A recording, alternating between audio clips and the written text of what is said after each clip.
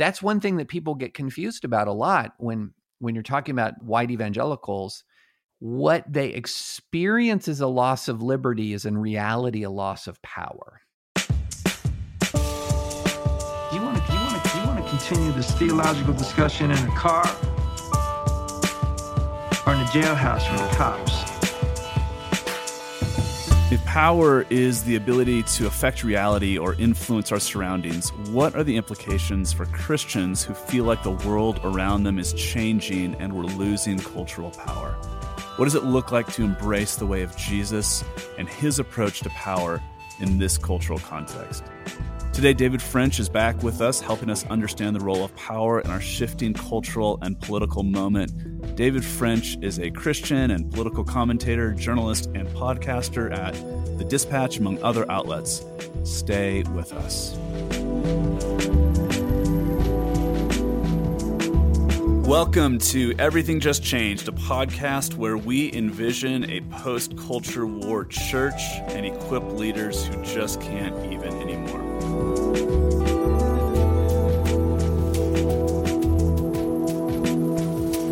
Well, David French, welcome back to Everything Just Changed. It's great to have you back with us on the podcast. Well, thanks for having me. I'm really happy to be back. Excellent. We should probably ask you what the technical definition is and like what qualifies as friend of the pod, because having you on now, like it would just be really helpful and cool for us to be able to say, yeah, David French, friend of the pod. So is there like a technical definition, or is that just like totally the eye of the beholder? There's totally no technical definition, but whatever the definition is, multiple pod guest fits in the definition. So excellent. We don't have to draw the outer boundaries of the lines. We know that multiple guest is quote friend of the pod, but I use it with my podcast with Sarah Itzger. We use it to describe people that we know listen and like it. We use it to describe anybody who's ever been on it. We even use it to describe people that we suspect listen to it. That's a really flexible definition then. That's great. Flexible, but we're pretty sure that they listen. And so I'll just go ahead and call them friend of the pod. And if they tell me not, I'll retract. But excellent. Well, that's super helpful. And I want to ask the most important question first as we jump into this is, and you mentioned Advisory Opinions already. If Advisory Opinions is the flagship Dispatch podcast, what then is the Good Faith podcast going to be in relation to the Dispatch? Because that's a great question, because I actually mentioned that. So Curtis Chang is great guy, former pastor I've known for years. He's affiliated with Fuller Seminary. He's affiliated with Duke Divinity. He's one of the architects behind a group called Christians in the Vaccine, trying to get people to take a life-saving vaccine.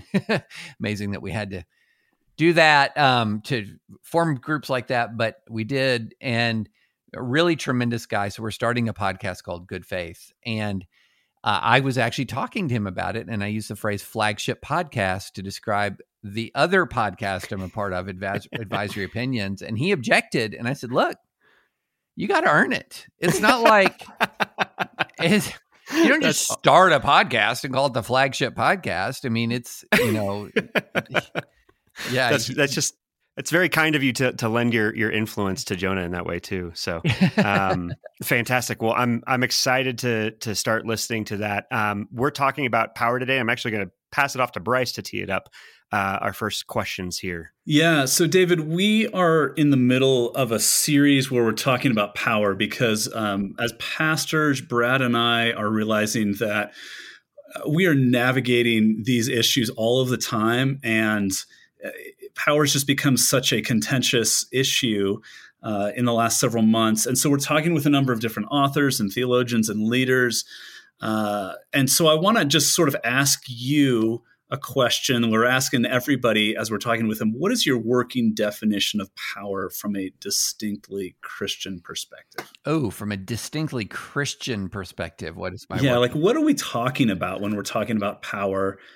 But how do we think about that as Christians, especially? Well, I think of power in sort of different components. There's a certain kind of power that is coercive power. In other words, the ability to make you do what you would not otherwise do, or what you would affirmatively reject. And so when you're talking about authoritarian governments, you are talking about often a particular kind of exercise of power that is coercive power. This is often the exercise of law. A speed limit is a form of the exercise of power. I would not ordinarily confine my speed to X limit at any given stretch of road, but there's a form of power exercised over me, however spottily that might be. So there is you hope. Right, exactly. There's a coercive power, but there's, many other forms of power. There's a, to use a term from social media, an influencer, an Instagram influencer. They have a degree of power, although influence is sort of the better word, but that is a form of power, the power to influence, the power to persuade, to change minds. That can be extraordinarily powerful, in some ways more powerful than coercive power itself. Moral authority, the power of an example. I mean, these are all different ways in which, to various degrees of coercion versus persuasion, we are sort of taught or mandated to change course. And I think of the influence of power power is in many ways a change agent. I would drive faster, but for the exercise of power. I would not buy that Dwayne "The Rock" Johnson collection backpack, which I did buy.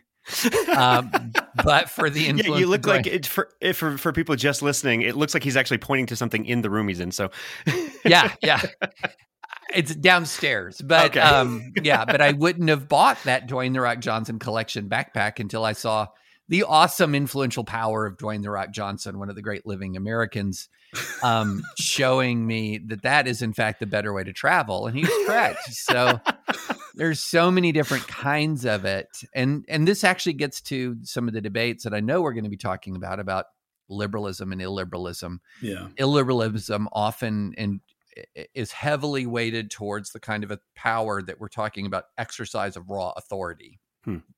And what that does to a society, whereas a classical liberal society is much more focused on different kinds of exercises of power, and ultimately says, in fact, the sovereign himself, the head of state, head of government, only can exercise power with the consent of the governed.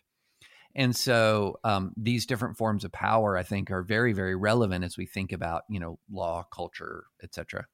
Okay, so I guess I got to say you have had the most unique kind of answer to that question so far. Nobody else has quoted or referenced Dwayne "The Rock" Johnson yet. Well, to their loss.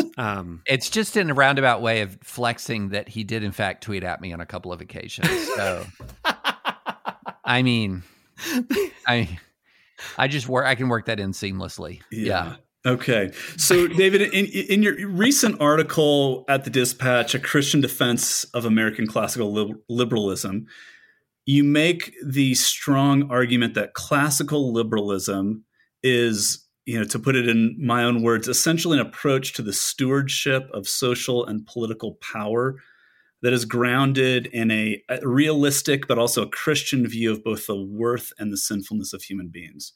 Right. Can you maybe summarize your thesis there for us briefly?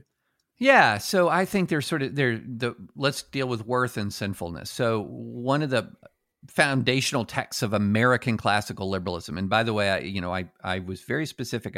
American classical liberalism. There are other forms of small L liberalism that I'm less enamored with. There were two revolutions that occurred within a few years apart, the American and the French, and they're very different, very different. So let's deal with these words. We're endowed by our Creator with certain unalienable rights, among them life, liberty, and the pursuit of happiness. And then it goes on in the Declaration to declare that this is one of the reasons, if not the principal reason, governments were instituted amongst men, is to protect these liberties. It's like the American mission statement, sort of the way remember how Google for a while had a mission statement: "Don't be evil." That's not a policy; it's a mission statement. Yeah. And then you have to put that mission statement into policy language. And the Bill of Rights, for example, is one of the policy amplifications of this fundamental mission statement. And the point that I made in the piece is that this mission statement really, in a concrete way, articulates the dignity and worth of the individual human being as a human being created in the image of God.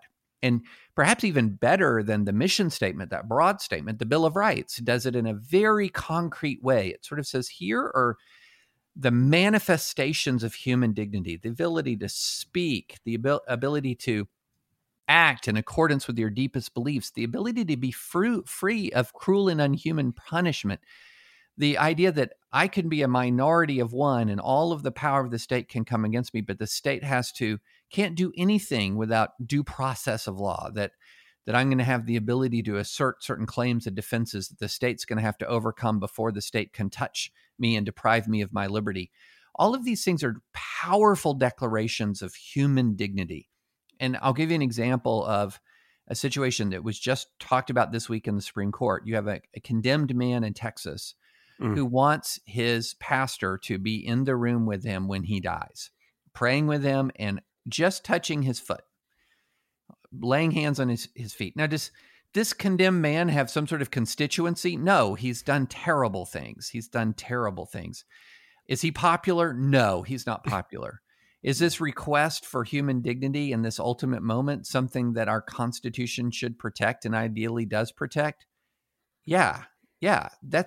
So here you have sort of a minority of one in a person who's done terrible things, but still possesses inherent dignity. Mm-hmm.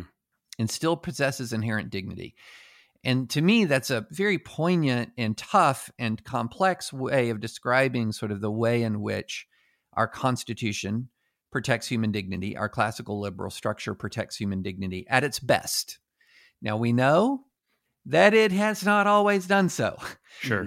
But the principles in the Bill of Rights, the principles in the Declaration of Independence have been deeply at odds with the oppressive portions of American history. So that's the human dignity portion. The human sinfulness portion is not just kind of expressed in some of these same provisions that defend human dignity. This protection of the right of free speech, the protection of due process, all of that depends on, in many ways, an understanding of the frailty and fallibility of those who are in power.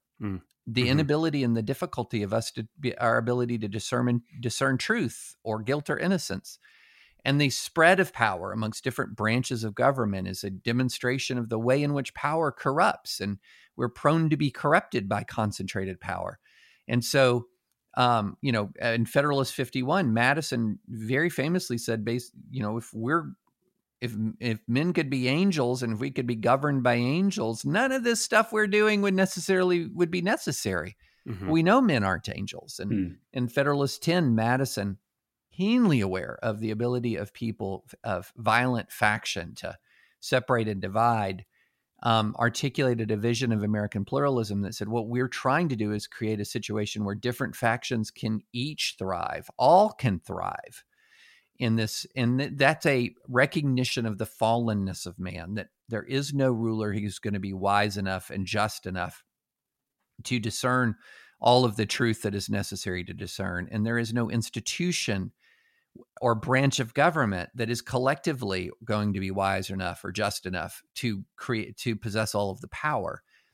And one last thing on this very long filibustery monologue answer. No, this is good. Is that, when you've seen other revolutions, I mean, it was the lack of check on power in some of the manifestations in the French Revolution that led to, the reign of terror. And so we built into the beginning a check on power. And one of the things that's causing our classical liberal structure to strain right now is the way in which we have neglected that wisdom and have allowed the executive to accumulate more power than the executive was ever intended to possess.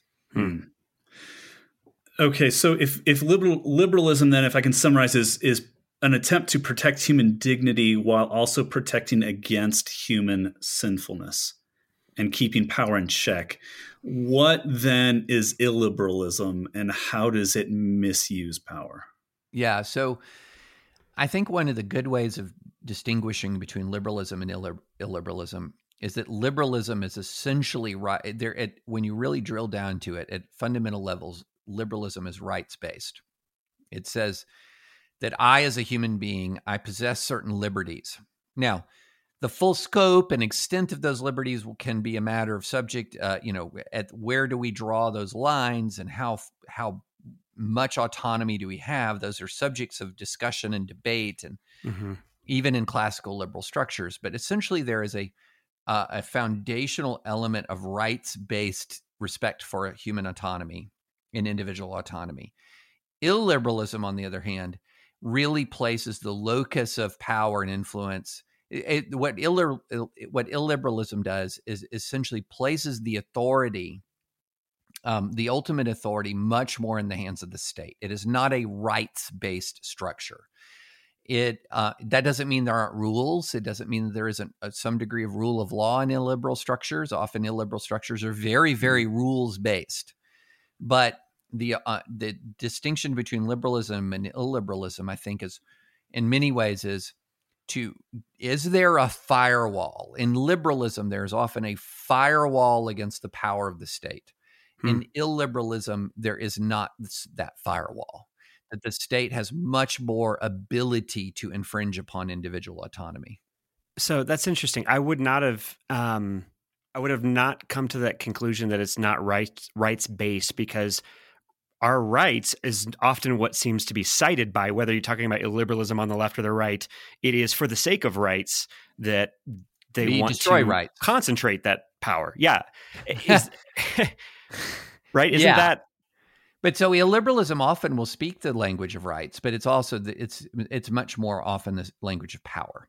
Okay, so there's a difference between power and liberty. So if I have power, I experience it as liberty. I get to do what I want. I have the ability to do what I want. So if I'm the sovereign, I have a lot of power, and I experience that power as freedom. Okay.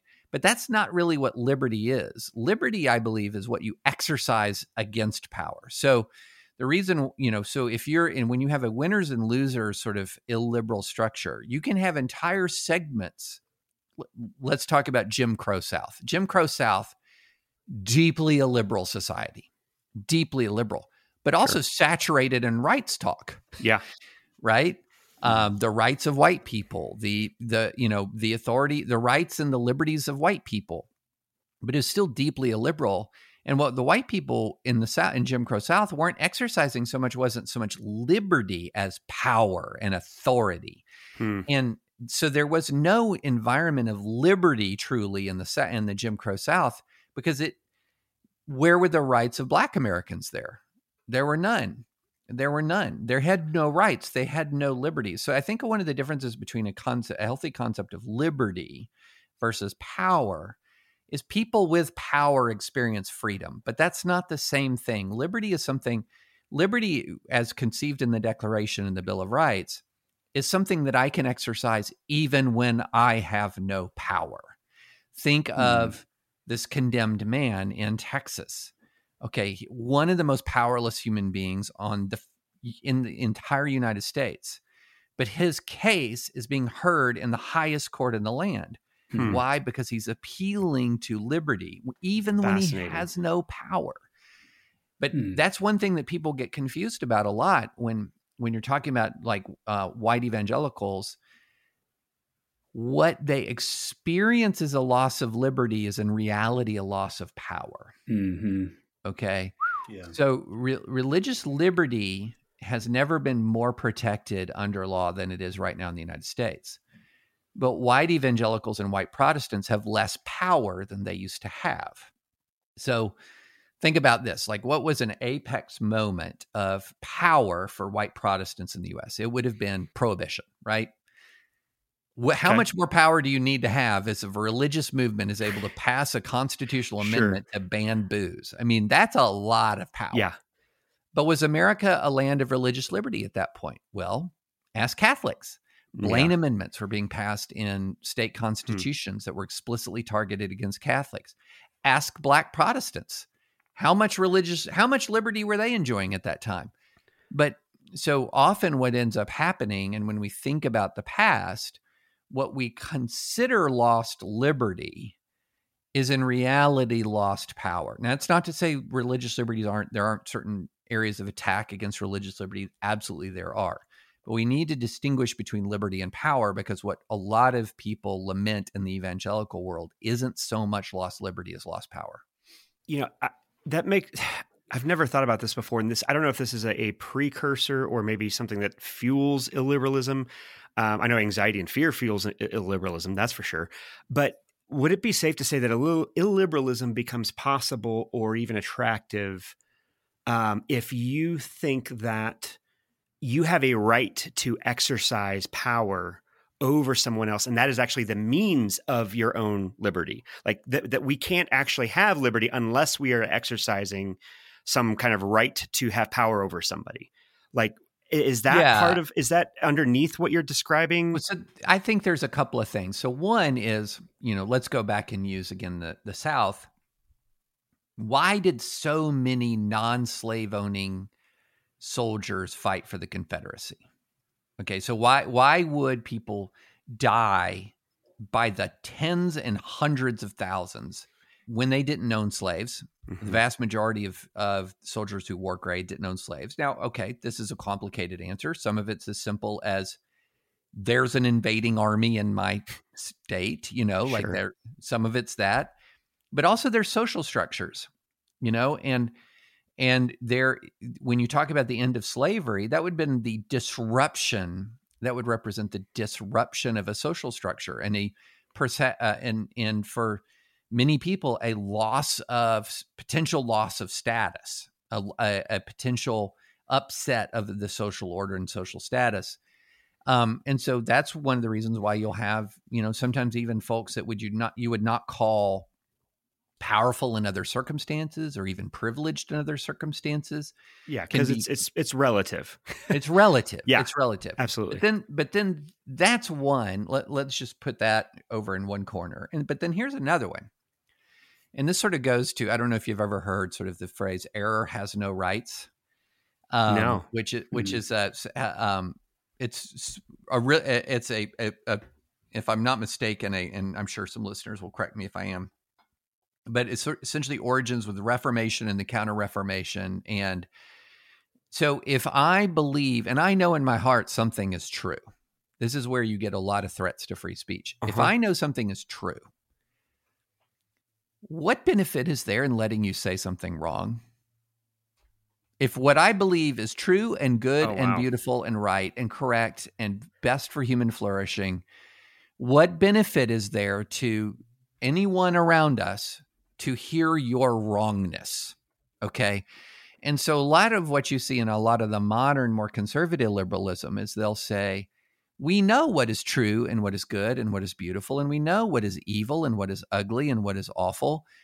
And so if you're talking about a classical liberal structure, what that classical liberal structure doesn't just require me to sort of tolerate the evil and ugliness existence. It uses the instrument of law to preserve and to protect the ability to spread and disseminate what is evil and ugly. And so that's where you get a lot of this and this is something in all of my arguments about free speech on campus. That's what we're getting at. Yeah. That's the crux of it, because that people will say, well, I know if I know something is wrong, why should I let people spread the wrongness? Man, see, that's so interesting, because one of the things I was most excited to ask you about is Bryce and I feel like maybe early this summer started processing and talking about noticing, and it seems like the polarization that we're seeing happen across culture and society right now is no longer kind of primarily on a left and right axis, but more of a classically liberal or illiberal axis that says, like, the divides there seem to be actually maybe more pronounced than left and right. And that has made for some very interesting and strange bedfellows, right? Yes. Like even just using kind of some of your own involvements as an example. If I'm remembering this correctly, you're on the board or in an advisory capacity with for Yasha Mounk's persuasion community, yes. Which is fantastic, and I love. I mean, his whole attitude and posture is great, and I highly recommend his podcast for anybody listening. But then just this week, I have been turned on to Blocked and Reported, and Yeah. Jesse Singal actually cites and says that one of the Dispatch podcast interviews that I think it was you and Sarah Isger did with a dad in Loudoun County, Virginia, about all the school CRT brouhaha. Like he says, that's essential listening. Yeah. And they're Yasha Monk is left of center, and Jesse Singal and Katie Herzog are significantly more than left of center. Yeah. But there is a something just total opposite of what you just described as error has no right. Happening there. It's really refreshing. It's kind of like, oh wow, hey, like you just saw somebody at the grocery store and you run into them. It's like, oh, this is great. We're in the same place. But like, is that the fruit of what we have been noticing in terms of where the divide primarily is, and that's kind of forcing some people who maybe wouldn't be in the same group or crowd together?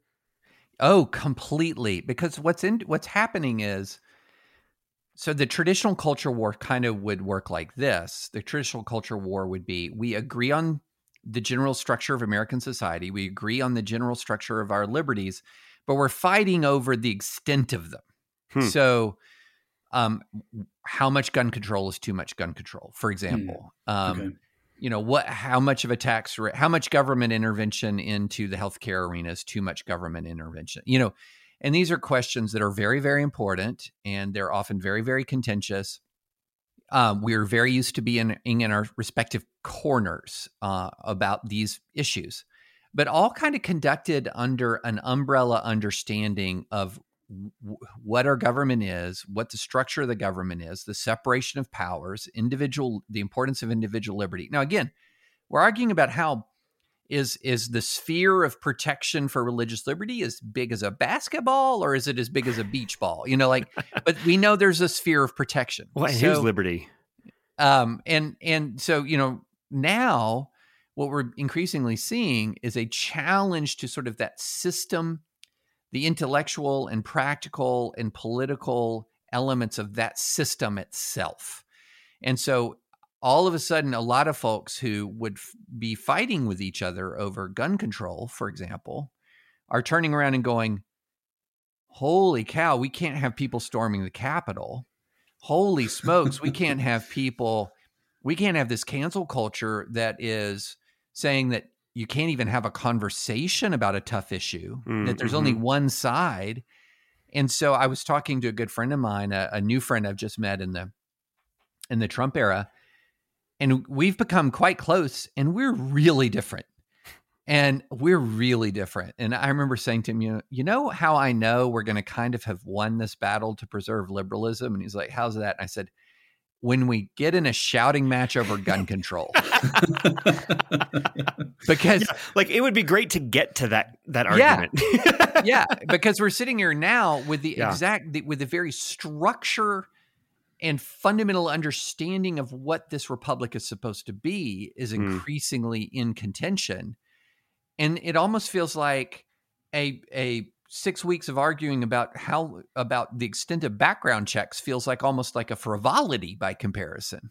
Oh man. I mean, well, and everything you're describing, what, Bryce and I, as pastors, like the idea that these kinds of divides and polarizations and arguments and vitriol happening on the national stage, like that's not new. Right. That's been percolating for a long time.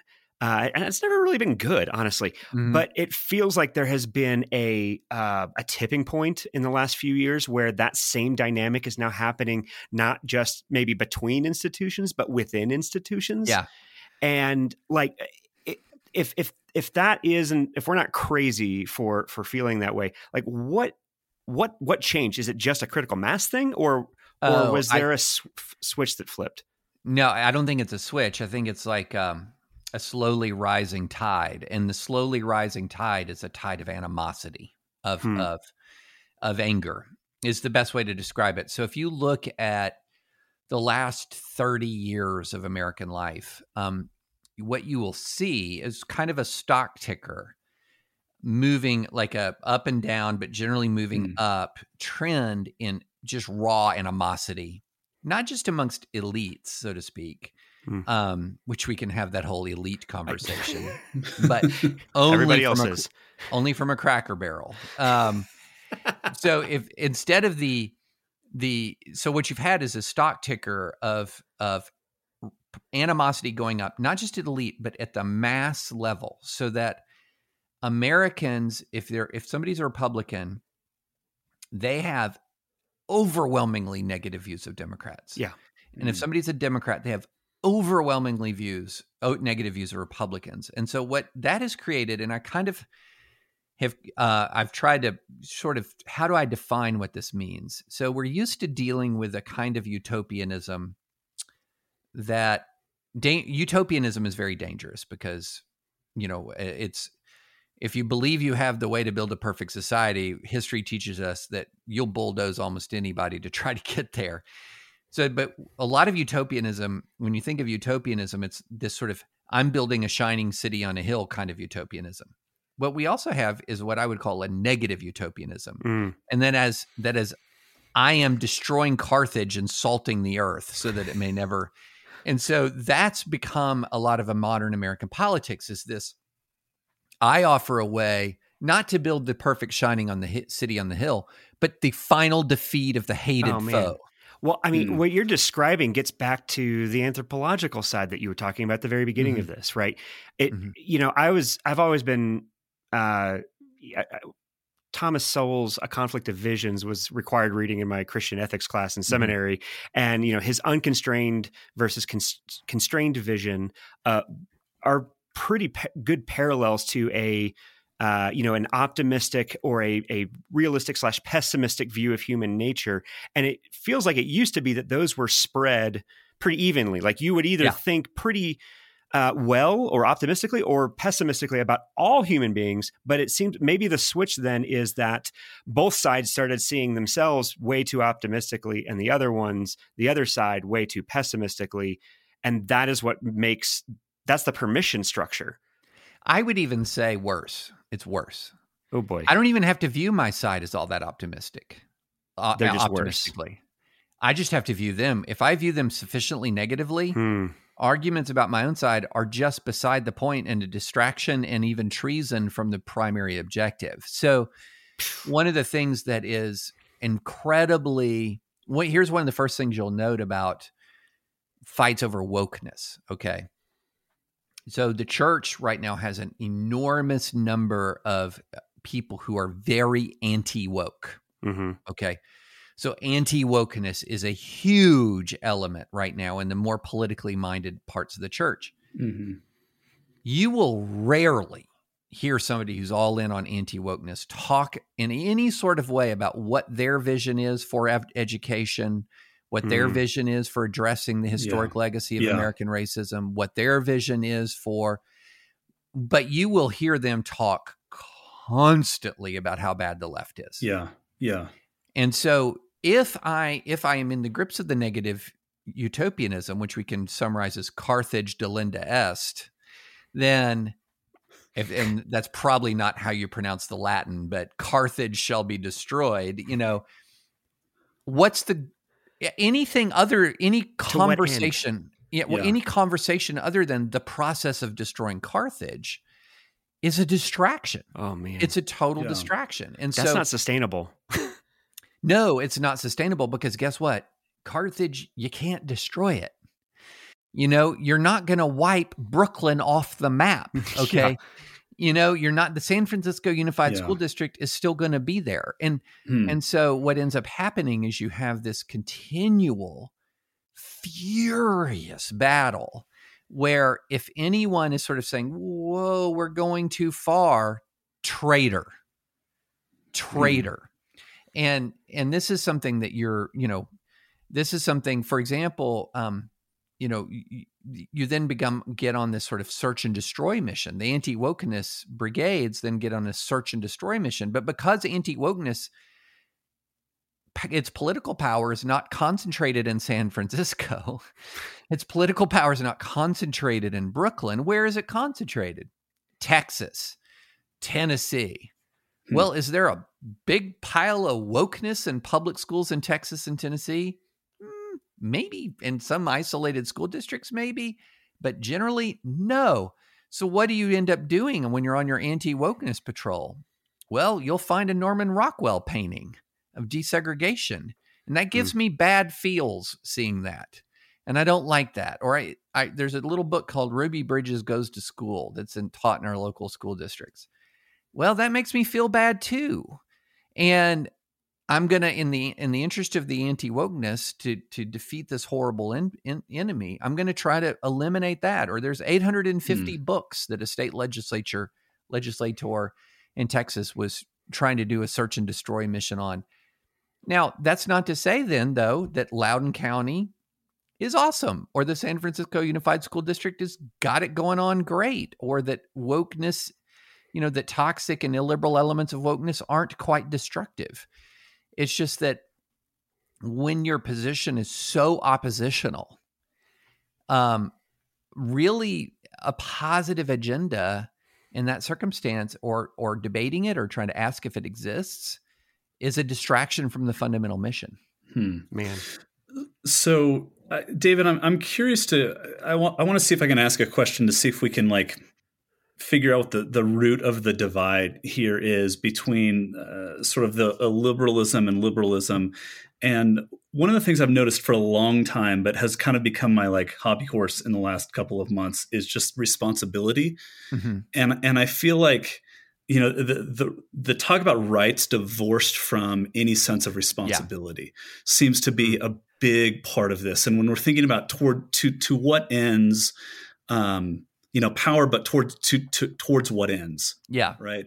I don't know. I guess. Well, so thoughts on that, maybe. Yeah. So what we have to realize, and this is one of the reasons why, a conversation I have, because I live in a very, very red part of the country, and in rights and responsibilities, there is a social compact here. Okay. So the social compact essentially works like this, which is, we, the government, are going to protect your rights. You, the people, should exercise and need to, for this whole thing to work, to exercise those rights virtuously. That's how this has to work. Now, that doesn't mean you, the people, have to be perfect. You don't. The system is built with a lot of give to it. But, as John Adams said in the famous, this is the concept of ordered liberty. So I think when you think of ordered liberty, I think of two great documents. One's much more famous than the other one, but they're both great documents. One is the Declaration of Independence. We're endowed by our Creator with certain inalienable rights. The other one is John Adams' letter to the Massachusetts militia, where he's writing after the Constitution. And he says, look, the Constitution was made for a moral and religious people. It's wholly inadequate for the governance of any other. And the whole letter is totally worth reading, because he talks about how in an atmosphere, a society designed for liberty, there are certain virtues, vices, that will pass through the cords of the Constitution the way a whale goes through a net. Okay. And so this really gets to a lot of the frustration I have with ends justifies the means worldview in American politics, because it breaks the system itself. Because the system itself was built around these mutual obligations. I, as a citizen, have an obligation to exercise my rights virtuously. The state has an obligation to protect those rights. If I forsake virtue, if I say the ends justify the means, I'm breaking that social compact. And so, I was just at a Christian university, and George Fox, and I had a great question in a class. Christians talk all the time about religious liberty. Shouldn't we be talking more about religious responsibility? Yeah. And I said 100% yes. And when I would do my religious liberty work, one of the things that I would sometimes say to clients is I would say, what I'm doing right now to defend your liberty is virtually meaningless in the scheme of things compared to the way in which you choose to exercise the liberty that you're going to win in this court case. That actually gets to a point in your article that I was wanting to bring up and ask about, because including the John Adams quote, you said that because classical liberalism reserves so much power and autonomy to the private sphere, the virtue of private individuals and institutions is all the more vital. Mm-hmm. Now, one of the things I wanted to kind of like steelman an objection to what you're saying here, because I think there's some validity to this, and it kind of goes to what Bryce is asking about with the responsibility piece. But with that John Adams quote that you said earlier, our Constitution is made only for a moral and religious people. It is wholly inadequate government for any other. One could argue that the culture wars are themselves proving that John Adams was even more prescient than we thought. Mm-hmm. But I don't think that he foresaw, for example, our institutions, which are fundamentally responsible for cultivating virtue individually and collectively. I don't think he saw them straying so much from the original vision and DNA, and if anything, are actively contributing to that dynamic. And Well, go ahead. Yeah, I mean, we're Not talking all. about it. Yeah. I mean, we are talking about a time when there were existing abolitionists at that time, and we had institutions of slavery. So we really do kind of idealize the past way too much when we talk about American classical liberalism.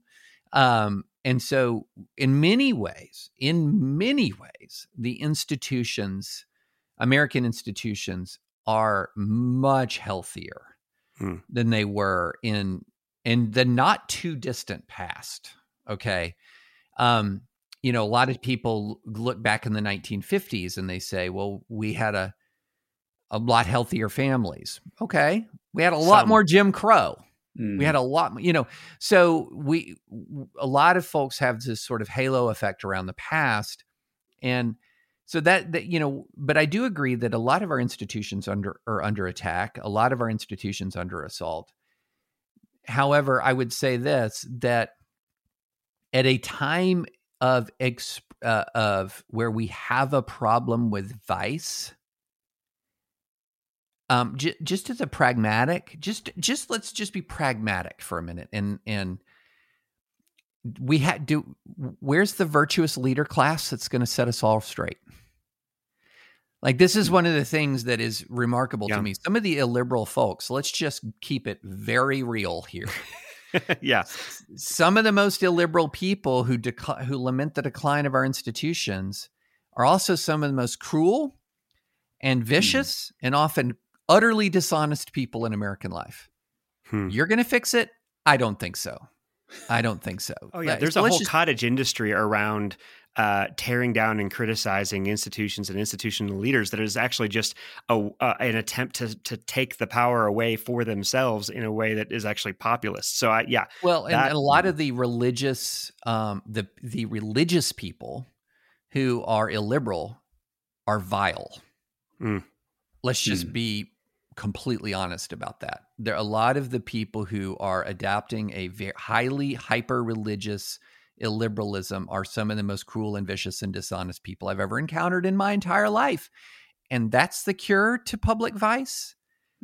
I think not. Well, I think I mean, isn't that so much of the criticism from non-Christians or from ex-evangelicals who are looking at the church and saying, wait, this is the solution to the...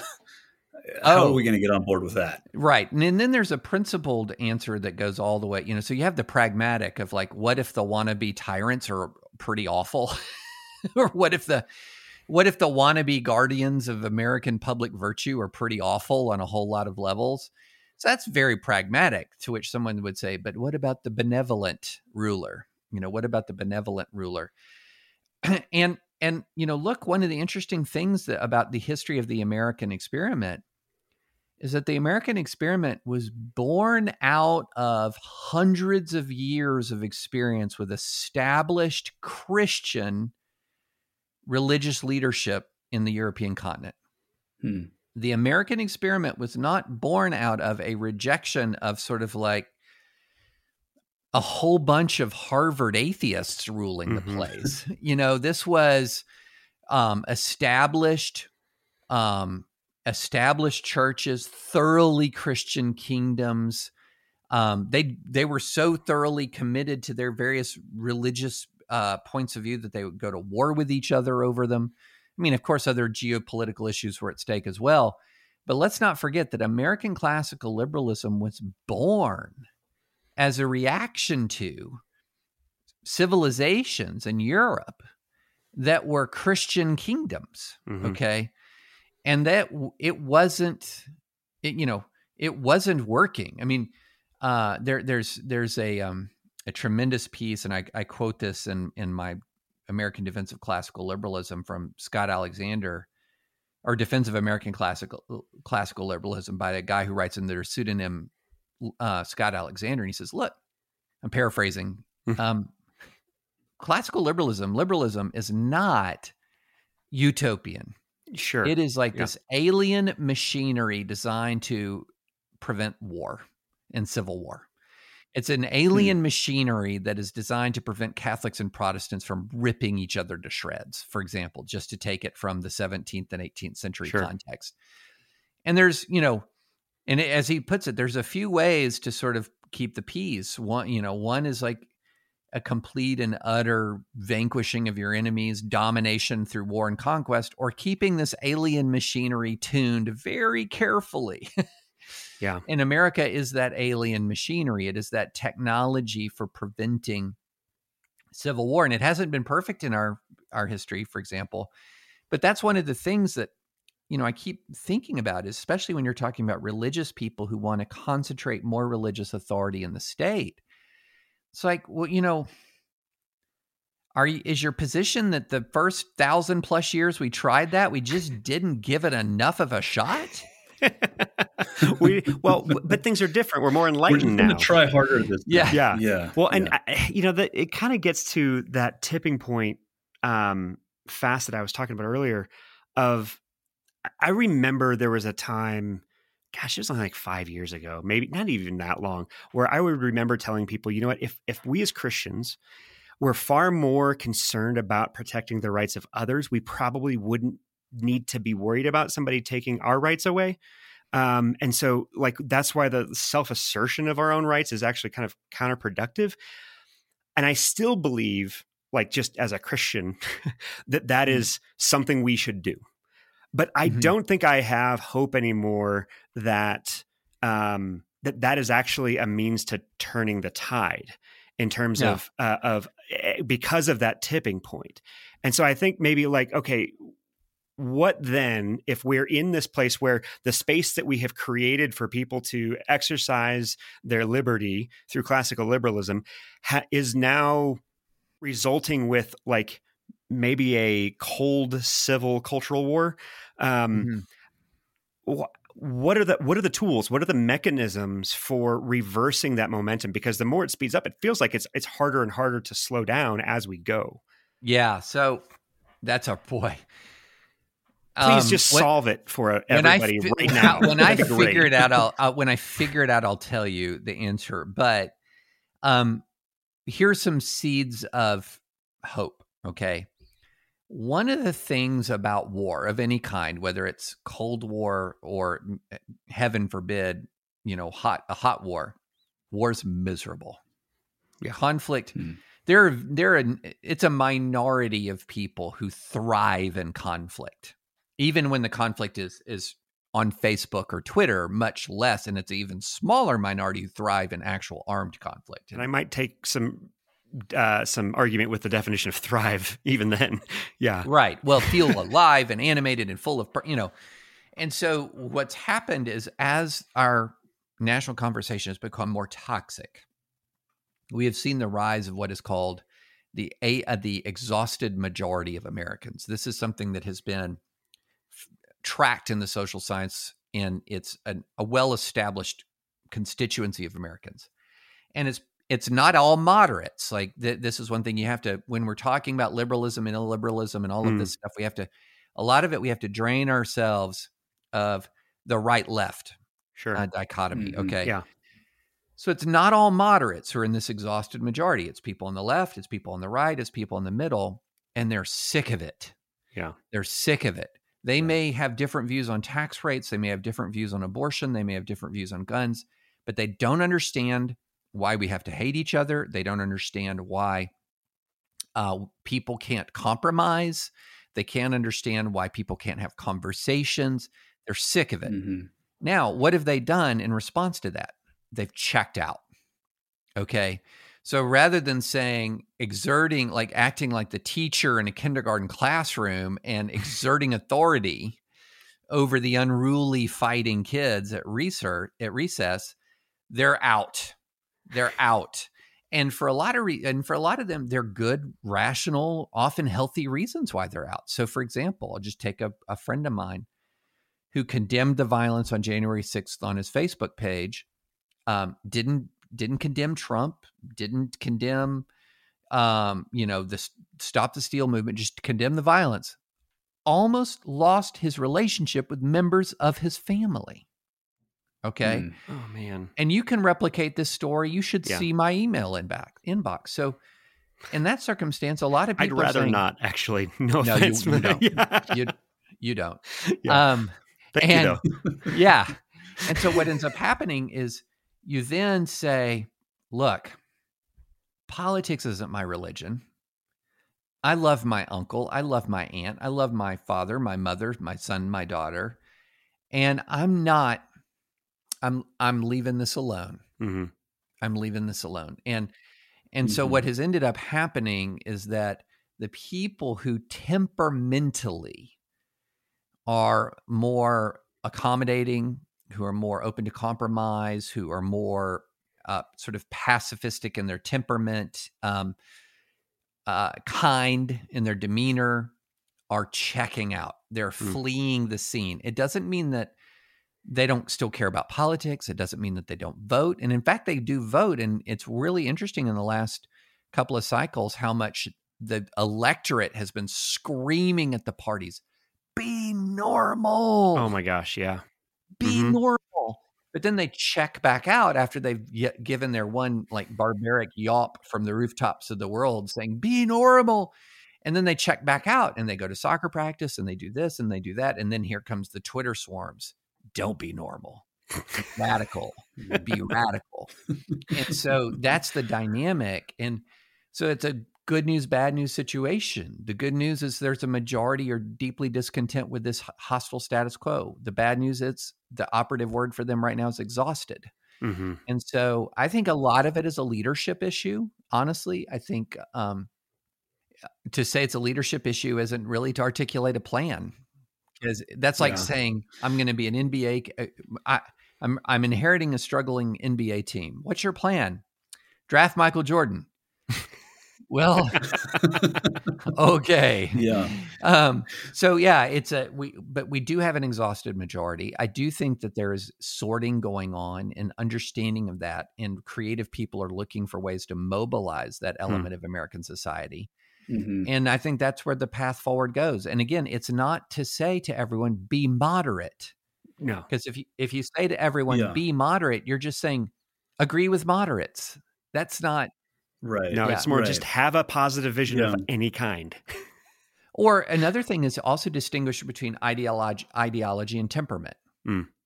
Okay, so I'm a quite conservative person, quite libertarian in a lot of my views, and people would say, "But you seem moderate." Well, what they're saying is, I'm conservative, but I'm not angry about it. And so that the difference between temperament and ideology, what we've often seen, especially and on the right and on the left, is you have to marry them. Yeah. You have to marry them.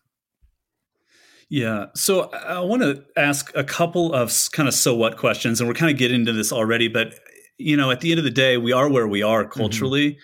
And I'm curious about your thoughts on where we go from here and what hope you have going forward.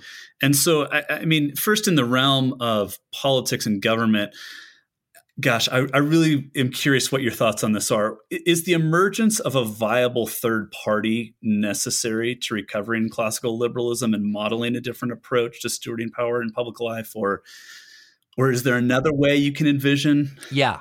So there are other ways I can envision. I think let me put it this way about a third party.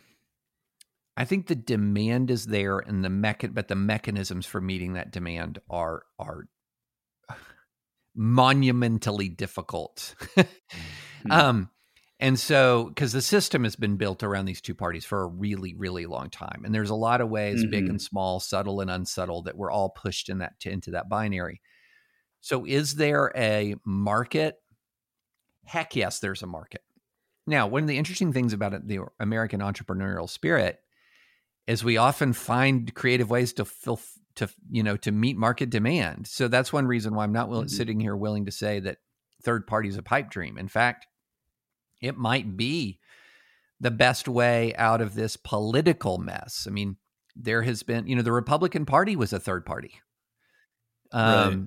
And there can even be more short-lived third parties that sort of deliver a shock of sort of sane discipline to the two parties.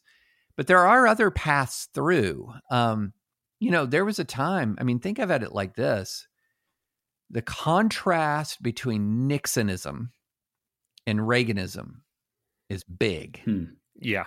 The time difference between the two is not short. Yeah. Is short. And so one of the things, I was listening to a great podcast with Matthew Continetti and Jonah Goldberg on his Remnant podcast.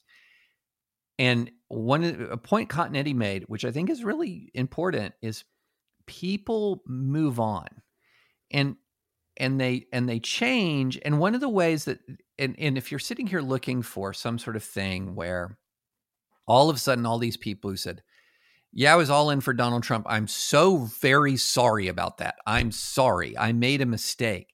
Nope. No. Here's how people change. They don't say, I was so sorry for supporting Donald Trump. Let me repent publicly of that. What they say is, I'll vote for somebody different. Mm-hmm. Like Glenn Youngkin in Virginia is super different from Donald Trump. Now, in some ways, he might be a little bit of a unicorn because he was voted in as the Republican nominee through a convention that used ranked choice voting that was designed in many ways to weed out the very, very Trumpy other competitors. So he was kind of, but then he's kind of put forward through these party machinations, and then he outperforms Trump. Yeah. He outperforms Trump. So I'm looking at that and saying, it's been like the one glimmer of hope over the last year. Yeah. It's like, that's one data point, but I got a lot of other bad data points. Yeah. So that's why I think we need to keep the third party conversation alive. But the one thing I differ, my friend Jonah really kicked this off in conservative circles. And the one point I disagree with him on is I think it needs to be more heterodox than simply saying we're the conservative party. The true conservative party. It can be conservative in some places and more progressive in other places, but we're the I love the name that one reader gave it, the Union Party. I liked that. Heck, one may exist, or some tiny little party called the Union Party may already exist, but Solidarity Party, right? That's playing on that same there is unity, togetherness aspect. There is the American Solidarity Party. It's a very sort of economic left, culturally right, trying to harness a specific kind of like Christian populism. Okay, so that's kind of the broader culture, political kind of side of the thing. The other what question I wanted to ask you is more in line in the realm of the church. And so one of the realities that we're dealing with is that the church has lost cultural influence. And as we've already talked about, that means a loss of power. But we're also more broadly, individual Christians and churches are coping with that reality really, really poorly, I would say in general. Some of that looks like the alliance of the Christian right to illiberalism. But for Christians who haven't maybe gone down that road, I mean, speaking personally, it can be really easy to look with judgment on Christians who have gone down that road, right? And sort of to ignore the fact that fear is driving a lot of what's happening in the church right now. And so I think a lot of Christians see the cultural tides changing around all kinds of issues, but human sexuality specifically maybe. And they're afraid and they're worried about what kind of world their kids are going to live in and what kind of world their grandchildren are going to grow up in. Or a metaverse. Yeah. Yeah. I mean, Well, so I think intellectually, I know that like as Christians, we have the resources to deal with this time because we follow a Savior who says the ultimate expression of power looks like death on a cross. And yet, as pastors, we're trying to lead churches and we're trying to lead Christians who have been discipled in a very different understanding Yeah. of power. So I guess I wonder if you can just help us connect the dots. Like, how do we get from the reality of where we are to where we need to be? Man, that's a great question. I think of an Old Testament verse and a New Testament as sort of a good two good frames. Okay, one is method, and one is more method, and the other one is more mindset. Okay, so the method one, let's start with that. Micah 6:8. Anybody who's read me knows I talk about Micah 6:8 till I'm blue in the face. It's Love it. it's three interlocking responsibilities. Act justly. That's the one that's the easy one for our time. It's like, I know what's right and just and true, and I'm going to fight for that. Got it. But then the verse keeps going. Love kindness or love mercy, depending on the translation. Okay, wait, I can't. Okay, so I got to act justly, but I cannot forsake mercy. And then the last one, walking humbly with the Lord your God. So acknowledging complexity, acknowledging my own fallibility, loving my enemies, blessing those who persecute me. And those words about blessing those who persecute was a lot. Persecution was a lot worse than getting knocked off Twitter. Yeah, and so say that. So this is a kind of a methodological. I'm going to walk into the public square with humility and love for my opponents, and yet still pursue what I believe is right and good and true. Then here's the mindset one. God didn't give us a spirit of fear, but of power and love and of sound mind.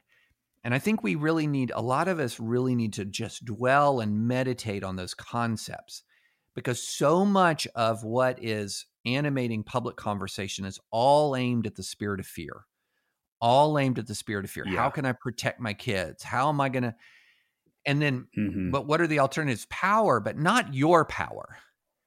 Not you're going to be running stuff. Yeah. It's confidence in the sovereign God of the universe. And my confidence in the sovereign God of the universe liberates me to love even my enemies. It's liberating me to love even my enemies. And then the last one is, and of sound mind. My goodness, do we need that? My goodness, do we need that? And I sanity? think You're kidding. Yeah. No, I mean, it's just like not being given to the conspiracies, not, I will talk to smart people who will regurgitate the craziest things that they've seen in low quality news outlets. And so I think that, how are we moving into this world? We're seeking justice while we're loving mercy, and we're humble enough to know we don't know all the answers, and we need to be open to other ideas. You just connected a couple dots for me in that, like, especially because we're talking about this and applying that to this idea of like a lot of the fear and anxiety we're experiencing is because of a loss of cultural power. The fact that the white evangelical church in the US is reacting the way that we are is itself a self-own and a confession that we have been relying on our own power and not on God's, because you don't see the Black evangelical church in the US responding to this turmoil in the way that we are. And that actually is it's proving the need for everything you just described. And so I hadn't quite applied that particular facet to the cultural moment we're in. And that's super helpful. Yeah, and that spirit of fear, look, I'm a dad. I have 3 kids. I now have a grandbaby. My goodness. And so, one of the things I've always recognized is, one, when we're talking about power in a different sense from the, where is the power? The power is in the sovereign God of the universe. Within the family, look, if you're a mom and dad, you're still a superpower in your own home. Yeah, You're the superpowers in your own home. And I think we often forget that. Mm. And we often are sort of feel as if we're captive to other powers when the ethos, everything from the ethos, the intellectual environment, the spiritual environment, all of these things are so much more in the hands of mom and dad than they are in the hands of Netflix or the Disney Channel. In fact, even the very access to Netflix and Disney Channel are in the hands of mom and dad. Just don't more give than them a they are to smartphone and you're good. Right. Well, I mean, we altered our approach to smartphones between our oldest two kids and our youngest. I mean, but reacting to how these things are, how they're influential. And that's not to say that there's some sort of formula for raising children that if you just get this right, then you can fend off everything in the world. There's a lot of people who made a lot of money making arguments like that. But we all know that formulaic approach is ludicrous. It's just that this goes to that spirit of fear. It goes to that spirit of fear, and stop feeling helpless. Stop feeling like you're at the mercy of so many other forces. Yeah. So, David, as we're wrapping up, we each want to just kind of ask you a question about encouragement. And so one of the things we've realized is about half of our audience is made up of church leaders and pastors for whom life and especially ministry, I think, has turned out to be dramatically different from what they had expected it to be. I graduated from seminary about 15 years ago, and my expectation of what pastoral ministry would be like is so dramatic. Those expectations are so dramatically different from what the reality looks like. And so, I think pastors are feeling a lot like they're sort of the backstop for that lack of sound-mindedness that you're talking about. It feels a lot more like we're trying to hold together people who are running, like chickens with their heads cut off a lot of the time. What encouragement can you offer to pastors in that situation? First, I mean, let me start with the discouragement. What, you mean you the bad news before the good news? Let's just get this out. There is no formula or path past all conflict. Okay, so there's going to be elements in any congregation that can make. I was listening to Tim Keller the other day, talking to Tim Keller the other day. I can't remember if he said it was like, it can be as low as 3% or 4% or 5% of a congregation that can dominate 90% of your mind. Mm-hmm. And so, look, there's no path past that 3 to 4 to 5% or whatever. But I would say this. I don't think we can or should, or is it appropriate to put on pastors the burden of knowing everything about everything. So you don't have to know everything about mRNA vaccines. That's not your area. You don't have to know everything about police tactics and the history of race relations in America. You don't know. But what we keep doing to pastors is saying, I want to know what you think of this. And if it doesn't match my particular position, then you've got a problem. But what can pastors do? What can pastors do? They can do the things they're good at. And the things that they're good at are taking these verses like, Micah 6:8 and teaching people and teaching people how at the soul and heart level, how they approach all of these questions. And so you don't have to be an expert in mRNA vaccines. You don't have to be an expert in chokeholds or no-knock raids. You don't have to be an expert in all of these things. But as you're a curious citizen filled with the Holy Spirit of the living God and a citizen who seeks to love his neighbor, if you're implanting that ethos into how we approach these very contentious topics, that's transformational. Right there is transformational. Wow. So, let's just take, for example, does Beth Moore feel like she's hounded out of the SBC if every person who's interacting with her about roles of women, about race, and about Trump, and about sex abuse in the church is interacting with her while exhibiting the fruits of the Spirit? No, it's a totally different world, right? Yeah. It's totally different. And so that is what's transformational. And that's absolutely in a pastoral wheelhouse. My best pastors And I've had good pastors in my life. My best pastors, honestly, I can't remember political conversations with them. Hmm. Like I can't remember. One of the best pastors I've ever had, and I don't want to say the best pastor because one of my pastors might be listening and think I didn't do that. But I can.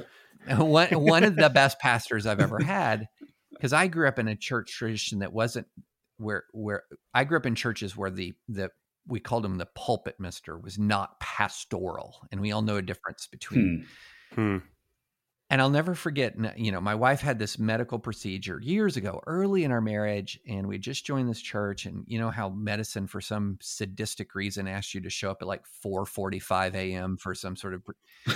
And so we're sitting there at like 4:45 a.m. to wait in a waiting room for an hour and a half, and in walks my pastor at 4:45, and I was like, "Pastor, why are you here?" And he said, "Because I'm your pastor." I was like, "Oh. Right." And, it's that. And I feel like with pastors, and again, this is not a path past conflict. There's no path past some of the 2 to 3 to 4%, but man, you've got all the tools. Yeah. You've got all the tools to radically transform the way we approach the condition of our heart as we approach the toughest things in this world. That's really good. Yeah. Last question is the other half of our audience. And this is, in a lot of ways, this is why we're doing this mini series on the topic of power, because the other half of our audience, miraculously, like it's actually been really amazing that these are the two halves of our audience, are either Christians or non-Christians who are like really struggling to feel welcome in the church because of the culture wars and the way that power is exercised in coercive ways, increasingly in some institutions, and it's neglected in others. All of this, what encouragement would you have for them who are like, man, I'm not thinking about this in terms of like vocational ministry, but just like, is there space for me? I'm worn out. What would you say? Yeah. Well, number one is we got to remember Christianity isn't Christendom.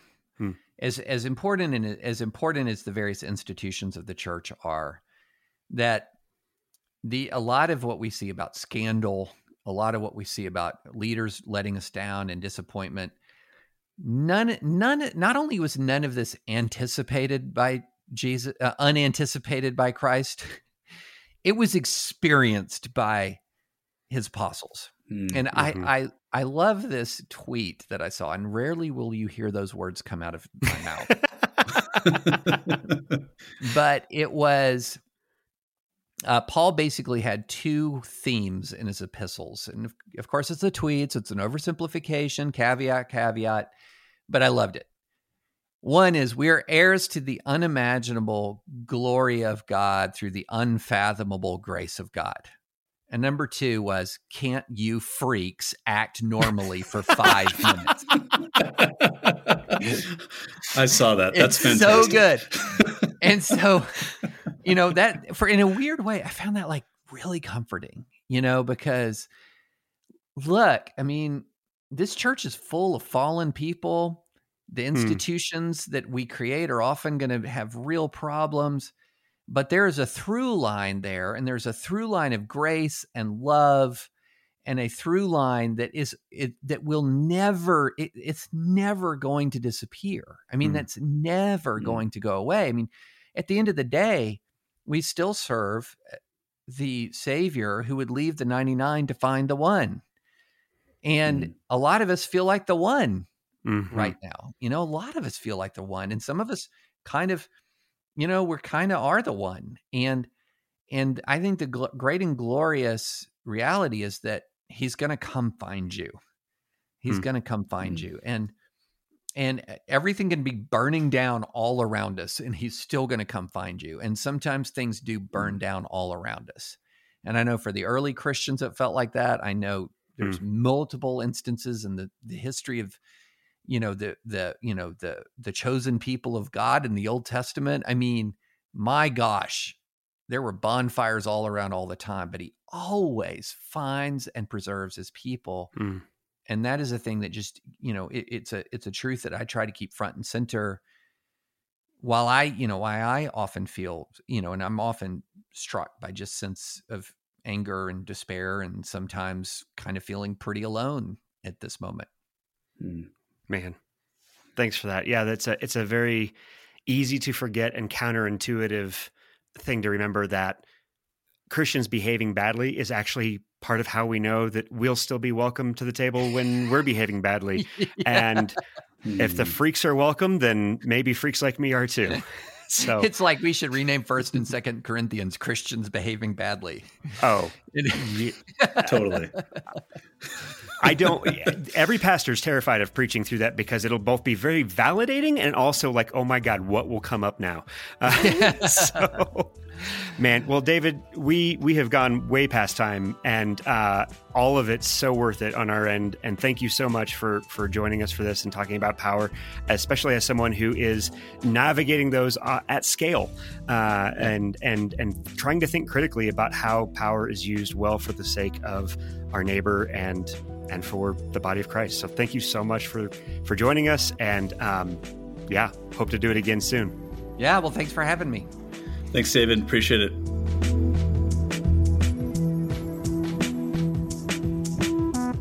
So normally at this point, Brad and I come back and talk about what just changed for us after this interview. But today, we really want to hear from you. What changed for you after listening to our conversation with David French?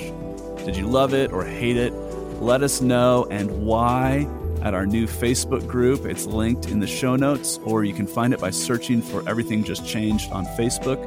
This is going to be our last episode of the year. We're taking the next couple of weeks off. We hope you have a Merry Christmas and Happy New Year. We will be back on January 3rd talking with Dr. Diane Langberg about power and abuse. You won't want to miss that. Subscribe if you haven't already, please. Everything Just Changed is edited by Nathan Michelle. Our logo and theme music are by Danny Rankin. I'm Bryce Hales with my friend Brad Edwards. Join us in the new year as we continue our series on power, seeking to equip leaders who just can't even anymore on Everything Just Changed.